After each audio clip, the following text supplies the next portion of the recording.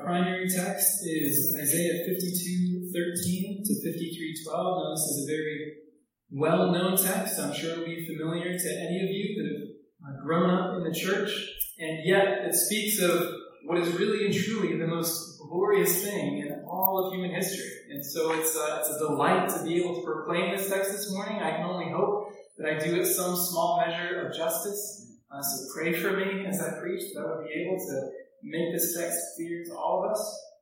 What the text proclaims most centrally is that Jesus Christ truly is the substitute for our sin. And so we're going to see that in some other texts as well. This is clearly testified to throughout the Bible. So after Anna comes and reads to us from Isaiah 52 and 53, Sharon will come and read for us John 1, 9 to 11, and then Dawn, Matthew 8, 16 and 17, and then finally Moira, just a beautiful verse of 2 Corinthians 5:21 that summarizes the gospel in one short verse. And so let me go ahead and invite Anna to come up now to begin our scripture reading. 52, starting in verse 13 through 53. Behold, my servant shall act wisely. He shall be high and lifted up and shall be exalted. As many were astonished at you, his appearance was so marred beyond human semblance, and his form beyond that of the children of mankind. So shall he sprinkle many nations. Kings shall shut their mouths because of him. For that which has not been told them they see, and that which they have not heard they understand. Who has believed that he has heard from us? And to whom has the arm of the Lord been revealed? For he grew up before him like a young plant, and like a root out of a dry ground. He had a form, a majesty, that we should look at him, no beauty that we should desire him. He was despised and rejected by men, a man of sorrows and acquainted with grief. And as one from whom men hide their faces, he was despised and esteemed. Surely he has gone astray. We have turned every one to his own way, and the Lord has laid on him the iniquity of us all. He was oppressed and he was afflicted, yet he opened not his mouth. Like a lamb that is led to the slaughter, and like a sheep that before its shears is silent, so he opened not his mouth. By oppression and judgment he was taken away. And as for his generation, who considered that he was cut off out of the land of the living, stricken for the transgression of my people? And they made his grave with the wicked and with the rich man in his death, although he had done no violence, and there was no deceit in his mouth. Yet it was the will of the Lord to crush him. He has put him to grief. When his soul makes an offering for guilt, he shall see his offspring. He shall prolong his days, and the will of the Lord shall prosper in his hand. Out of the anguish of his soul he shall see and be satisfied. By his knowledge shall the righteous one, my servant, make many to be accounted righteous, and he shall bear their iniquities. Therefore I will divide him a portion with the many, and he shall divide the spoil with the strong, because he poured out his soul to death and was numbered with the transgressors. Yet he bore the sin of many and makes intercession for the transgressors. John 1, 9 through 11. The true light which gives light to everyone was coming into the world. He was in the world, and the world was made through him, yet the world did not know him. He came to his own, and his own people did not receive him. That evening they brought to him many who were oppressed by demons, and he cast out the spirits with a word and healed all who were sick. This was to fulfill what was spoken by the prophet Isaiah. He took our illness and bore our diseases. For our sake, he made him to be sin who knew no sin, so that in him we might become the righteousness of God. Well, ever since Isaiah chapter 40, the prophet Isaiah and perhaps his disciples as well, have been in the mode of bringing comfort to God's people. The very first verse of Isaiah chapter 40 says, "Comfort, comfort my people, says your God." The reason why comfort is needed for God's people is very plain. Isaiah spent the first 39 chapters of his book rebuking Israel for their many sins and saying that judgment was going to come upon them. Chapter 39 in Isaiah ended with a remarkable and totally undeserved deliverance for the city of Jerusalem.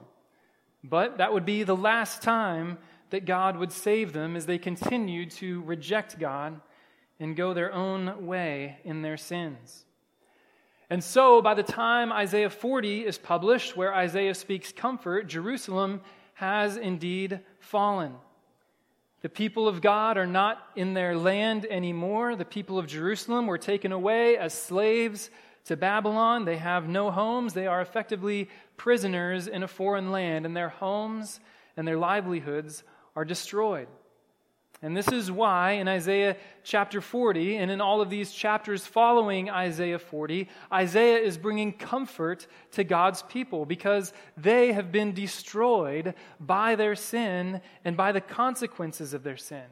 And they have little reason for hope. Now, at the same time, the whole book of Isaiah has conditioned the people of Israel to expect great salvation from God. Isaiah has emphasized over and over again in dozens of different ways just how great, just how powerful God is.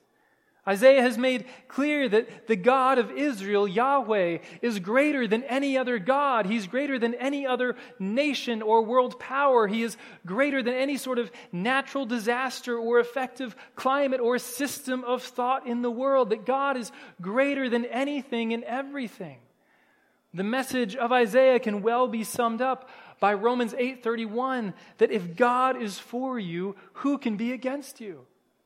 And so the people of Israel were not supposed to be discouraged. They were not supposed to be afraid because of who God is, because of how strong and how mighty He is. So these people who were exiles in Babylon should easily believe that God can save, that He has the power to save. And yet their only question was, will He? Does He actually want to? After all, their sins that had led to the invasion of their land in the first place were still with them. Their sins had not magically gone away. They had not become some kind of perfect people, even though they were striving after that kind of perfection. Why should the God who judged them in their sin now deliver them from the consequences of their sin? Indeed, it seemed like they were truly without hope. And in this way, we must see that we today, all of mankind, are no different than the Israelites of old. We are all mired in sin, and we are all, to one degree or another, suffering and dealing with the consequences of our sin. We live in the midst of a world that is dominated by sin. We need rescue. We all need help. If we are honest with ourselves, we will admit that our souls right now are not as they should be, and we are looking for true life, true meaning. We need rescue.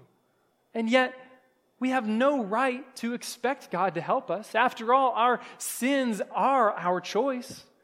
We go there willfully and repeatedly. Why should God save us? Yes, we may believe that God can help us. We might believe God has the power to save us. But someone being able to help us and someone being willing to help us are two very different things. Sometimes I wonder what it would be like if Warren Buffett were my friend and he were able to help me in all of my financial difficulties that I sometimes find myself in. And of course, it may be very fun to daydream about that, and I am quite confident that Warren Buffett could take care of my financial needs. But this is also an entirely useless way to think, because Warren Buffett is not coming to my aid. He is not going to help me. He may be able, but he is not willing. And yet sometimes I worry that even though we sinners are in this desperate condition, even though we should recognize how without hope we are, how without comfort we are, sometimes I don't think we recognize just how desperate of a situation we are in. We are like Gollum in Lord of the Rings, who is happy so long as he has this precious ring, even though his body and his very life are wasting away from him. We think, oh, if only I have my sin, I'll be okay. And in the meantime, we don't realize that judgment is coming upon us. We don't realize how desperate we are, how sad we should be. Beloved, do you understand that if you are dead in your sins and God does not come to your aid, then the best life you will ever experience is the life that you have right now? And the only logical course of action in your present situation, apart from God, is let us eat and drink, for tomorrow we die? That is all the hope that we can have in this earth, if God does not come to our aid.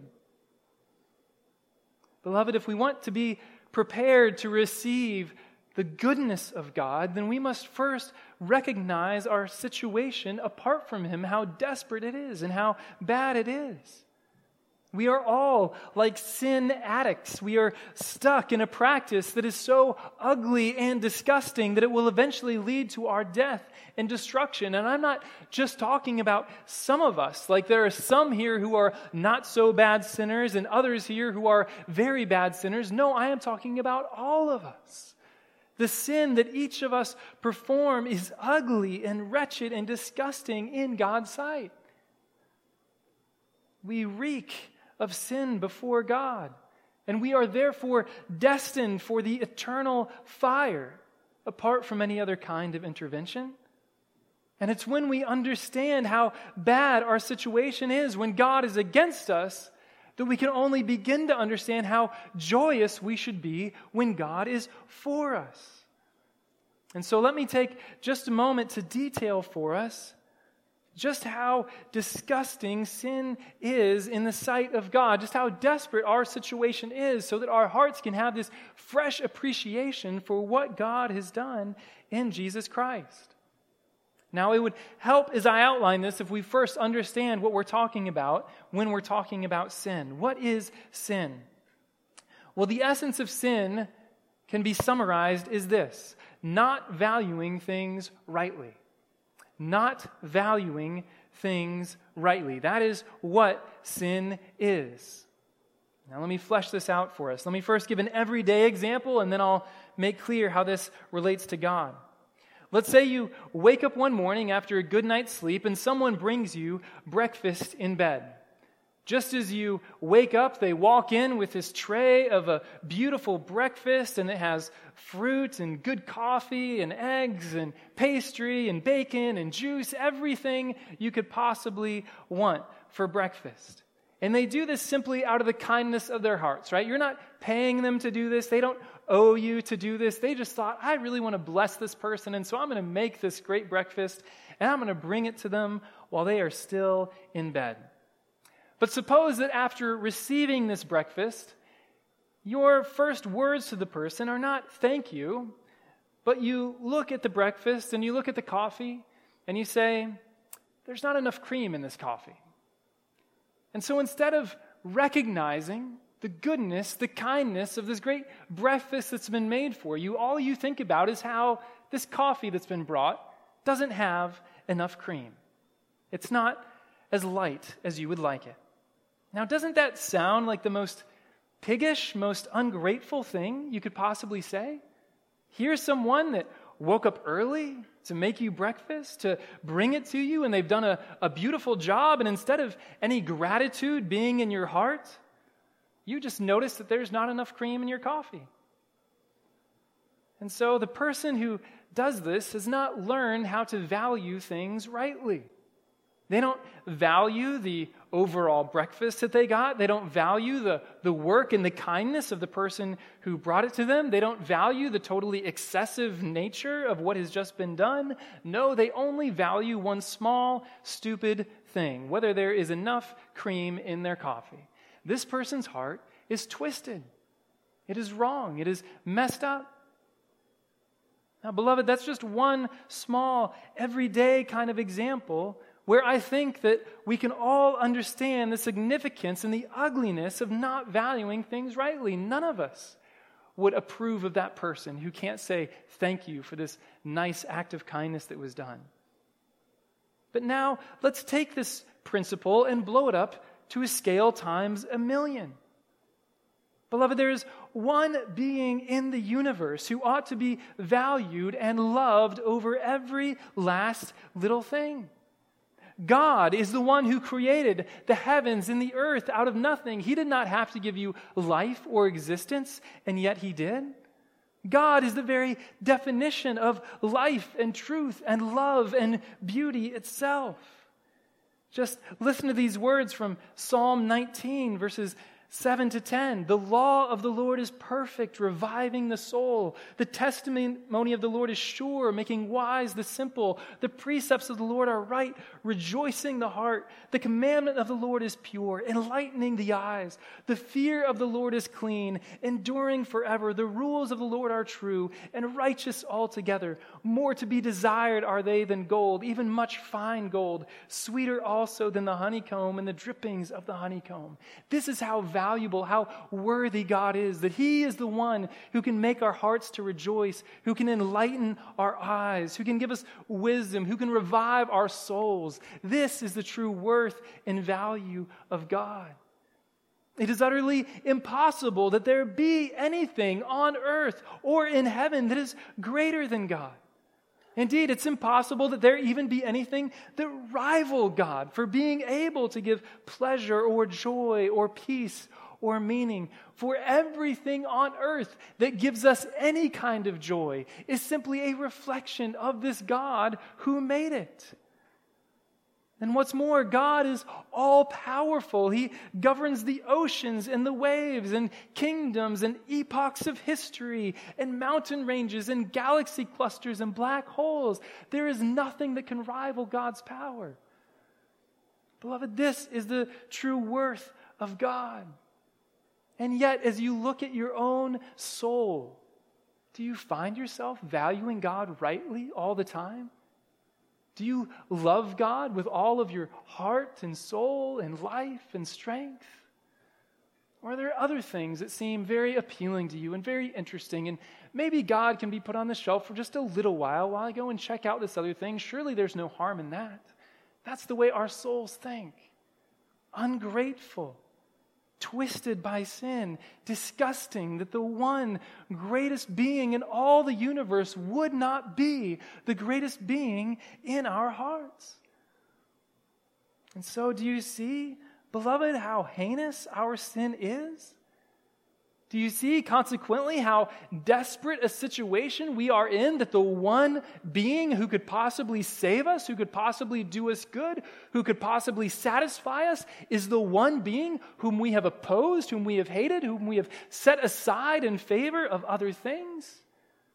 If we were doing this to some king on earth who had authority over us, we would surely tremble in fear, knowing what this earthly king is able to do to us. How much more should we tremble in fear before this God of all the earth, who has the power to sustain us in life forever and simultaneously judge us forever? Rightly did Jesus say that we should not fear the one who can kill the body, but fear the one who can kill both body and soul in hell. This is our condition when we are in opposition to this good and loving and holy God. And so consider that just as glorious as it would be to have God always and only on your side, so terrifying it should be to us to have God opposed to us. How could we possibly have any hope in this life or in the next if this God, the God of all creation, is opposed to us? And again, this is the very question that the people of Israel were asking as they were exiled in Babylon.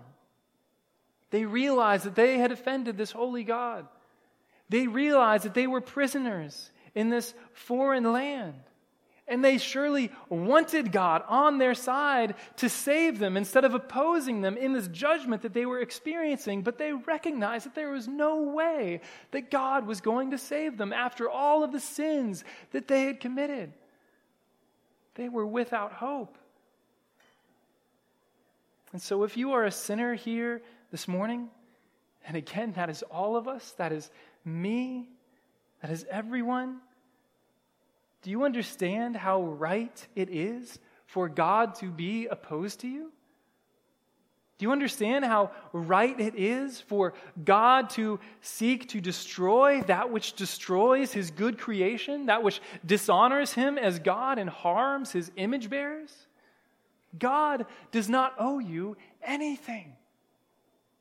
All that God owes you is punishment and wrath. And make no mistake, because of God's holy nature, he will not hesitate to justly punish you. His warm thoughts about you, the fact that he created you in his image, will not overwhelm his justice and his righteousness. Everyone who is a practitioner of sin, and unrepentantly so, is in mortal danger this very moment, even if they do not realize it. They are in exile in Babylon in this desperate condition, and if God does not come to their aid, they will have no rescue. And so what can be done? How can we possibly have hope if this is our true condition? Well, here, beloved, is where Isaiah 52:13 to chapter 53 enters the picture. One of the most beautiful, most glorious explanations of the atonement in all the Bible. Beloved, if we could not save ourselves, and if the God of the universe was against us, then there really is only one solution that remained. God himself would have to somehow solve our problem on our behalf. There's nothing that we could do. Only God had the power to act and to move in this situation and to change things. God is the judge and the executioner. We have no one else to appeal to. But again, what could God himself possibly do when he is the one who we have offended in the first place? The mind-blowing answer that we get in this text is that God would send his servant. That's what we see in 52:13. It says, "Behold, my servant shall act wisely." So God is going to send his servant. And what is God's servant going to do? God's servant is going to take away our sin. He is going to bear our sins upon himself so that our sins are no longer counted against us. We learn early on that this servant will be one who suffers. You see this in 52 verse 14. It says, "As many were astonished at you, his appearance was so marred beyond human semblance, and his form beyond that of the children of mankind." And then we see it again in verse 3. It says that he, the servant, was despised and rejected by men, a man of sorrows and acquainted with grief, and as one from whom men hide their faces. He was despised, and we esteemed him not. So this servant would be crushed. He would be bruised. But it wouldn't be as a punishment for his own sins. Look at verses 4 to 6. Isaiah says that surely he has borne our griefs and carried our sorrows. Yet we esteemed him stricken, smitten by God, and afflicted. We thought that he was being punished for his own sin. But then verse 5, "But he was pierced for our transgressions. He was crushed for our iniquities. Upon him was the chastisement that brought us peace, and with his wounds we are healed. All we like sheep have gone astray. We have turned every one to his own way, and the Lord has laid on him," on the servant, on Jesus Christ, "the iniquity of us all." The amazing answer, beloved, to the question of how could God possibly save us? How could we possibly have hope? The amazing answer is that God would send his servant to take our sins upon himself so that God would no longer be against us, but God would be for us. Now, on its own, this answer, I think this plan of God should make very little sense to us. After all, it wouldn't work with my children if I looked at my daughter Lilius and I said, you know what, Lilius, because you deserve a spanking, I'm going to give one to your brother, and that's going to take care of this punishment. Of course, she might be thankful that I wasn't going to give her a spanking, but give someone else a spanking, but that would hardly be fair, right? It would hardly be right of me as a parent to punish someone else for the sins of my daughter.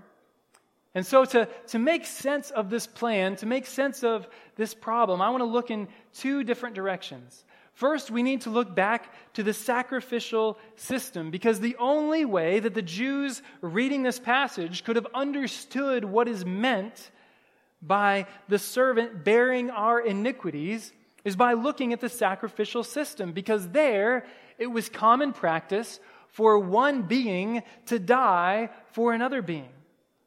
But then second, I want to look more closely at this passage in Isaiah itself to see how this passage itself reveals to us the justice and the wisdom of God. So first, let's look briefly at the sacrificial system. Now, to understand the sacrificial system, where we really need to turn is the book of Leviticus. The book of Leviticus was given largely to describing the sacrificial system. But the pinnacle of the sacrificial system was the Day of Atonement, which is described in Leviticus chapter 16, right in the middle of the book of Leviticus. So I'm going to look at just a few passages from Leviticus chapter 16 to understand how this sacrificial system worked. Now, the Day of Atonement was an annual day on the calendar of the Jewish people where God said that I set aside this day to deal with your sins, recognizing that if the sins of the people of Israel were not dealt with, then God would be against them. God would be opposed to them. And so he gave them this special day, the Day of Atonement, to deal with their sins. Now, the Day of Atonement had three basic steps. First, a bull would be killed to atone for the priest who was making atonement. Next, the tabernacle and the altar would be atoned for to take away the sin of the place. And then finally, the sin of the people would be dealt with by a goat. So let me just read a few of these passages. So Leviticus 16, verse 11, this is step 1. It says, Aaron, that is the priest, shall present the bull as a sin offering for himself, and shall make atonement for himself and for his house. He shall kill the bull as a sin offering for himself. So notice the language here. First, there is the language of death. The bull will be killed. But why will the bull be killed? Not because this bull has done anything wrong. It says that the bull shall make atonement for himself and his house, himself and his family. So the bull, the blood of the bull, is as if it is the punishment for Aaron the priest. He shall kill the bull as a sin offering for himself. And so what God is doing in the death of this bull is he is generously ascribing or accounting innocence to Aaron the priest on the basis of this bull having died. He is saying, Aaron, it is as if you yourself have died because this bull now has died. And because you have died, I am counting your sins as punished in this bull. But again, that was just step 1 of the Day of Atonement. Step 2 was after the priest was pure, he had to make the place of God pure. And so Leviticus 16, verse 15. It says, Then he shall kill the goat of the sin offering that is for the people, and bring its blood inside the veil, and do with its blood as he did with the blood of the bull. Now, we skipped a few verses, but basically what Aaron does here is in killing the goat, he goes into the tabernacle, and he puts this blood of the goat, he rubs it on the altar. and he rubs it on the entryway to the tabernacle. And in this way, the tabernacle itself, the place, is being purified, that the sin is being removed from it, again, by means of blood, by means of death of this goat. And then we come to step 3, where atonement is made for the people. Leviticus 16, verse 21. It says, "And Aaron shall lay both his hands on the head of the live goat, and confess over it all the iniquities of the people of Israel, and all their transgressions, all their sins. And he shall put them on the head of the goat, and send it away into the wilderness by the hand of a man who is in readiness. The goat shall bear all their iniquities on itself to a remote area, and he shall let the goat go free in the wilderness." And so in this final step of the Day of Atonement, this goat that goes out into the wilderness, the picture is very clear of how the sins of the people are put upon this goat. The priest was actually to lay his hands on the head of the goat and confess over it all the iniquities of the people of Israel and all their transgressions, all their sins. And all of those sins were put on this goat, and then this goat is sent out into the wilderness, a picture of the sins of the people being removed from them. And at the time where this instruction was being given, the people of Israel were wandering in the desert.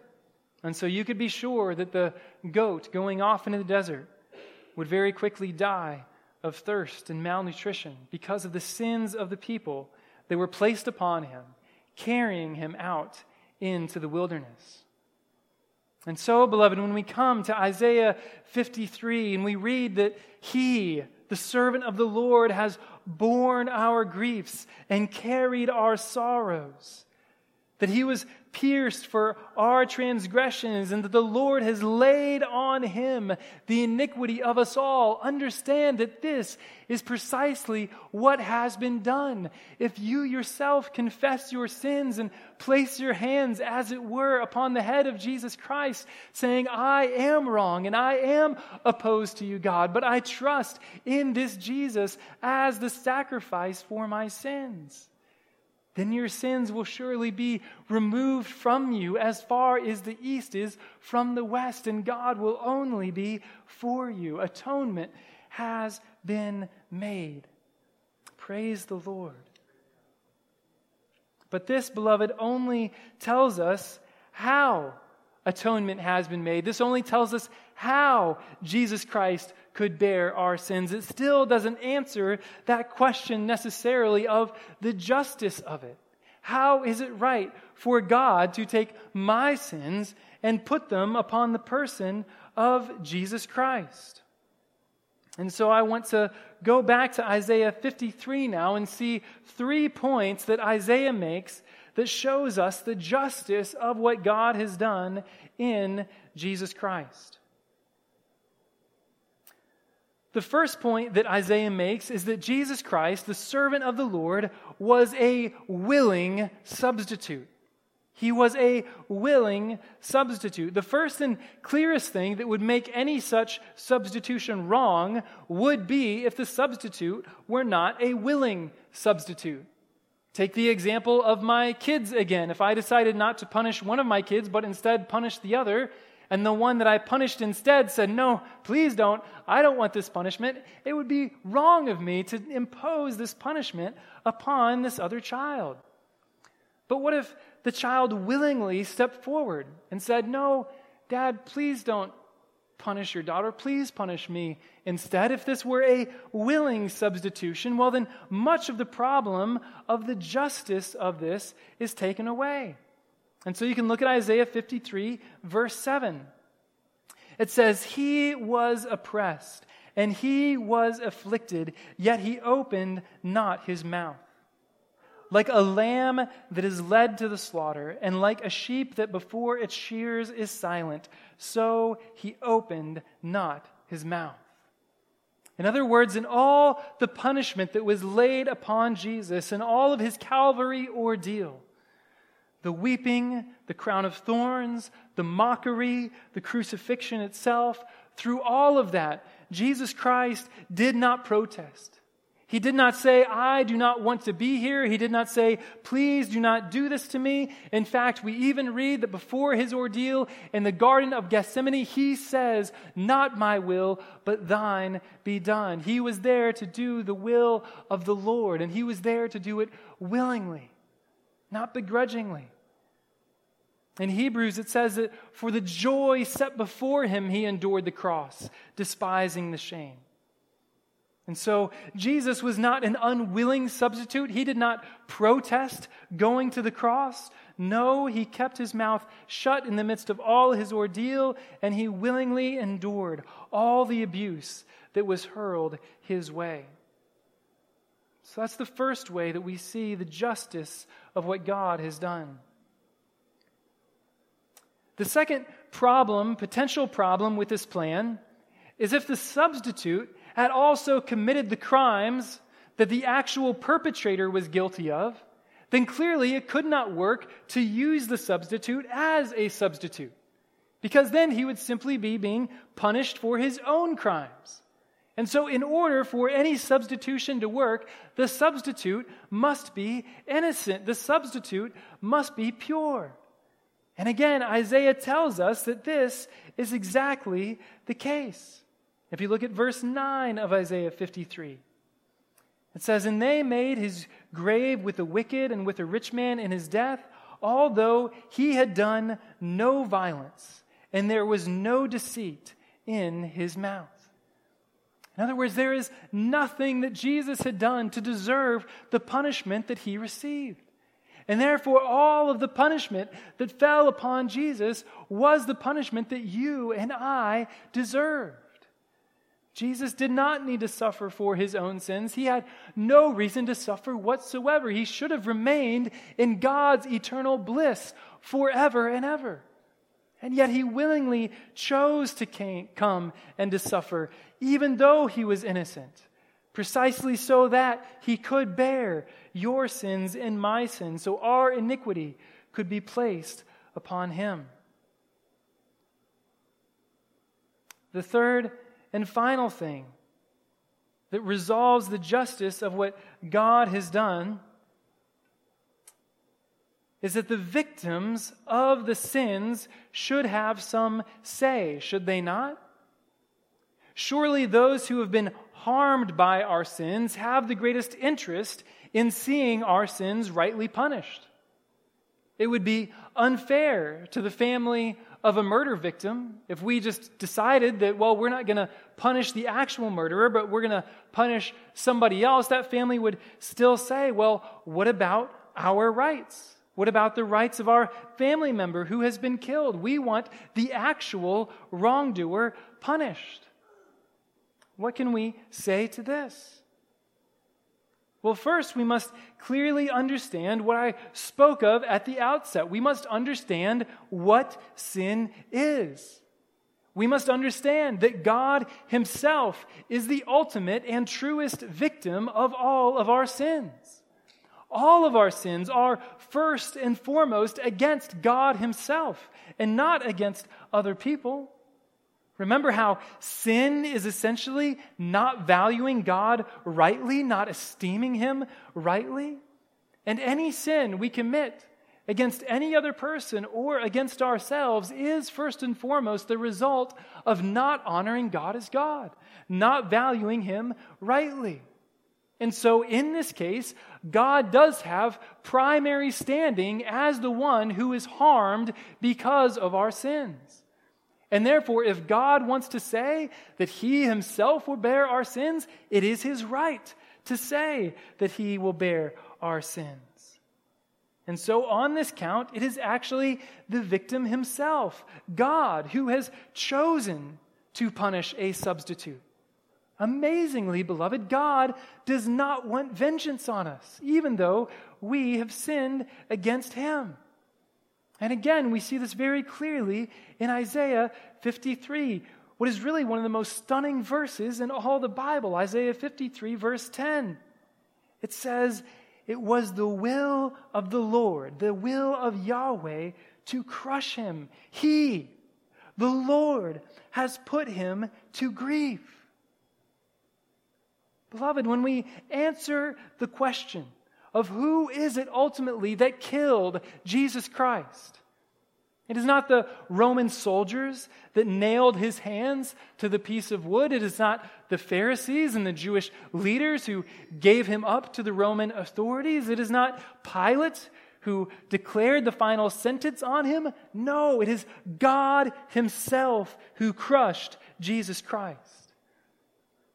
It is the Lord, the Father of Jesus Christ, who hung his Son upon the cross.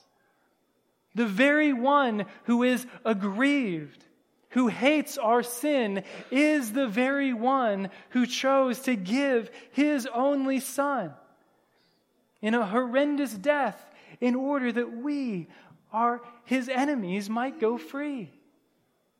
And so when we see that it is the victim himself who is chosen to also be the sacrifice, we can be all the more amazed and in wonder at the justice of God. And second, we should also understand that this is why it is so critical for anyone who receives the mercy of God in Jesus Christ to also make reparations with anyone that they have harmed. If those who are forgiven do not do that, then they make a mockery of God's justice and make a mockery of God's mercy, and they show that they have not truly received the mercy that comes through Jesus Christ. And so in all these ways, the justice of God is vindicated by the death of Jesus Christ upon a cross. There can be no objection that God is unjust or that he has done wrong in offering this substitute for our sins. And this brings us to the final question, beloved, the question simply of what shall we do with this? What do we do with this if we know that Jesus came and suffered and died to bear our sins upon himself? The question nevertheless remains, how does this atonement, how does this sacrifice get applied to me? How is it that I get to be found under the blood of Jesus Christ? And the answer here is almost as breathtaking as the work of atonement itself, although it is truly the only possible answer for us who are so lost and wayward and cannot cease from sinning. And that answer of how we get to be found under the blood of Jesus Christ is that we simply have to trust that Jesus really did die for me individually. You have to acknowledge not simply that the event happened. You can't simply say, yes, I know that Jesus died on a cross. Isn't that wonderful? That is not sufficient to receive the sacrifice of Christ for you. It is not even sufficient to say that, yes, I know that Jesus died and I know that he took upon himself the sins of many. I know that Jesus did that. Even saying that is not sufficient to have the blood of Jesus Christ cover you. No, you must look to the cross of Christ. You must look to Jesus crucified, and you must be able to say, Heavenly Father, I believe that he was given for me, that blood that he shed applies to my sin, that I am under his atonement, that my iniquity has been put there on the cross. You must reckon your own sins as being carried by Jesus upon that cross. Until you get to that personal confession, that personal ownership of what Jesus has done, saying that my own sins have been crucified, and that in Jesus' resurrection, my own new life has been won. Until you get to that moment of personal faith, you have not yet received the blood of Christ upon your life for the forgiveness of your sins. And beloved, if you do this, if you trust that your sins truly were taken by Jesus upon that cross, then a remarkable transformation will begin to happen in your life. Those sins that you count as crucified upon the cross of Christ will suddenly begin to lose their power over you. You will suddenly have new delight, new joy in this God whom you now believe truly has taken away all of his wrath, all of his punishment against you, and you will long to fellowship with God day by day, and you will long to fellowship with God's people because you see the beauty of what he has done for you. What I am saying, beloved, is that there is nothing that you could possibly do to earn God's favor. There is nothing that you could possibly do to earn the atonement of Christ for you. All that you can do is look and believe.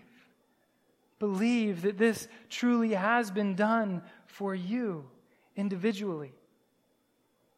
And so you see the wonder of Christ's atonement is that in a real sense, you have not simply escaped punishment. It's that in a real sense, you have already been punished. And there can be no double jeopardy. There can be no further punishment for you who are in Christ Jesus. The one who is free is set free indeed, beloved. And so, beloved, in closing, I plead with you to place your faith in this great salvation. Place your faith in Jesus Christ. See how great your salvation is. See how incredibly desperate your situation was before Christ came to this earth, before he died upon the cross and rose again from the dead. See that you had no hope whatsoever in this life or the next, that God was against you. But then see, beloved, how through Christ, this one who bears our sin, this one who bears all of our iniquities, through him, you have God on your side forever. Your sins are washed clean. There is no more judgment to fear. There is no more wrath of God whatsoever. The only thing that we have to look forward to from here on out is joy and life forevermore. Praise the Lord. And so, beloved, we can be prepared to suffer the loss of all things here and now, and know that the joy that awaits us is so much greater than anything that could be lost in this short life, because Jesus has won such a great salvation. Would you pray with me now?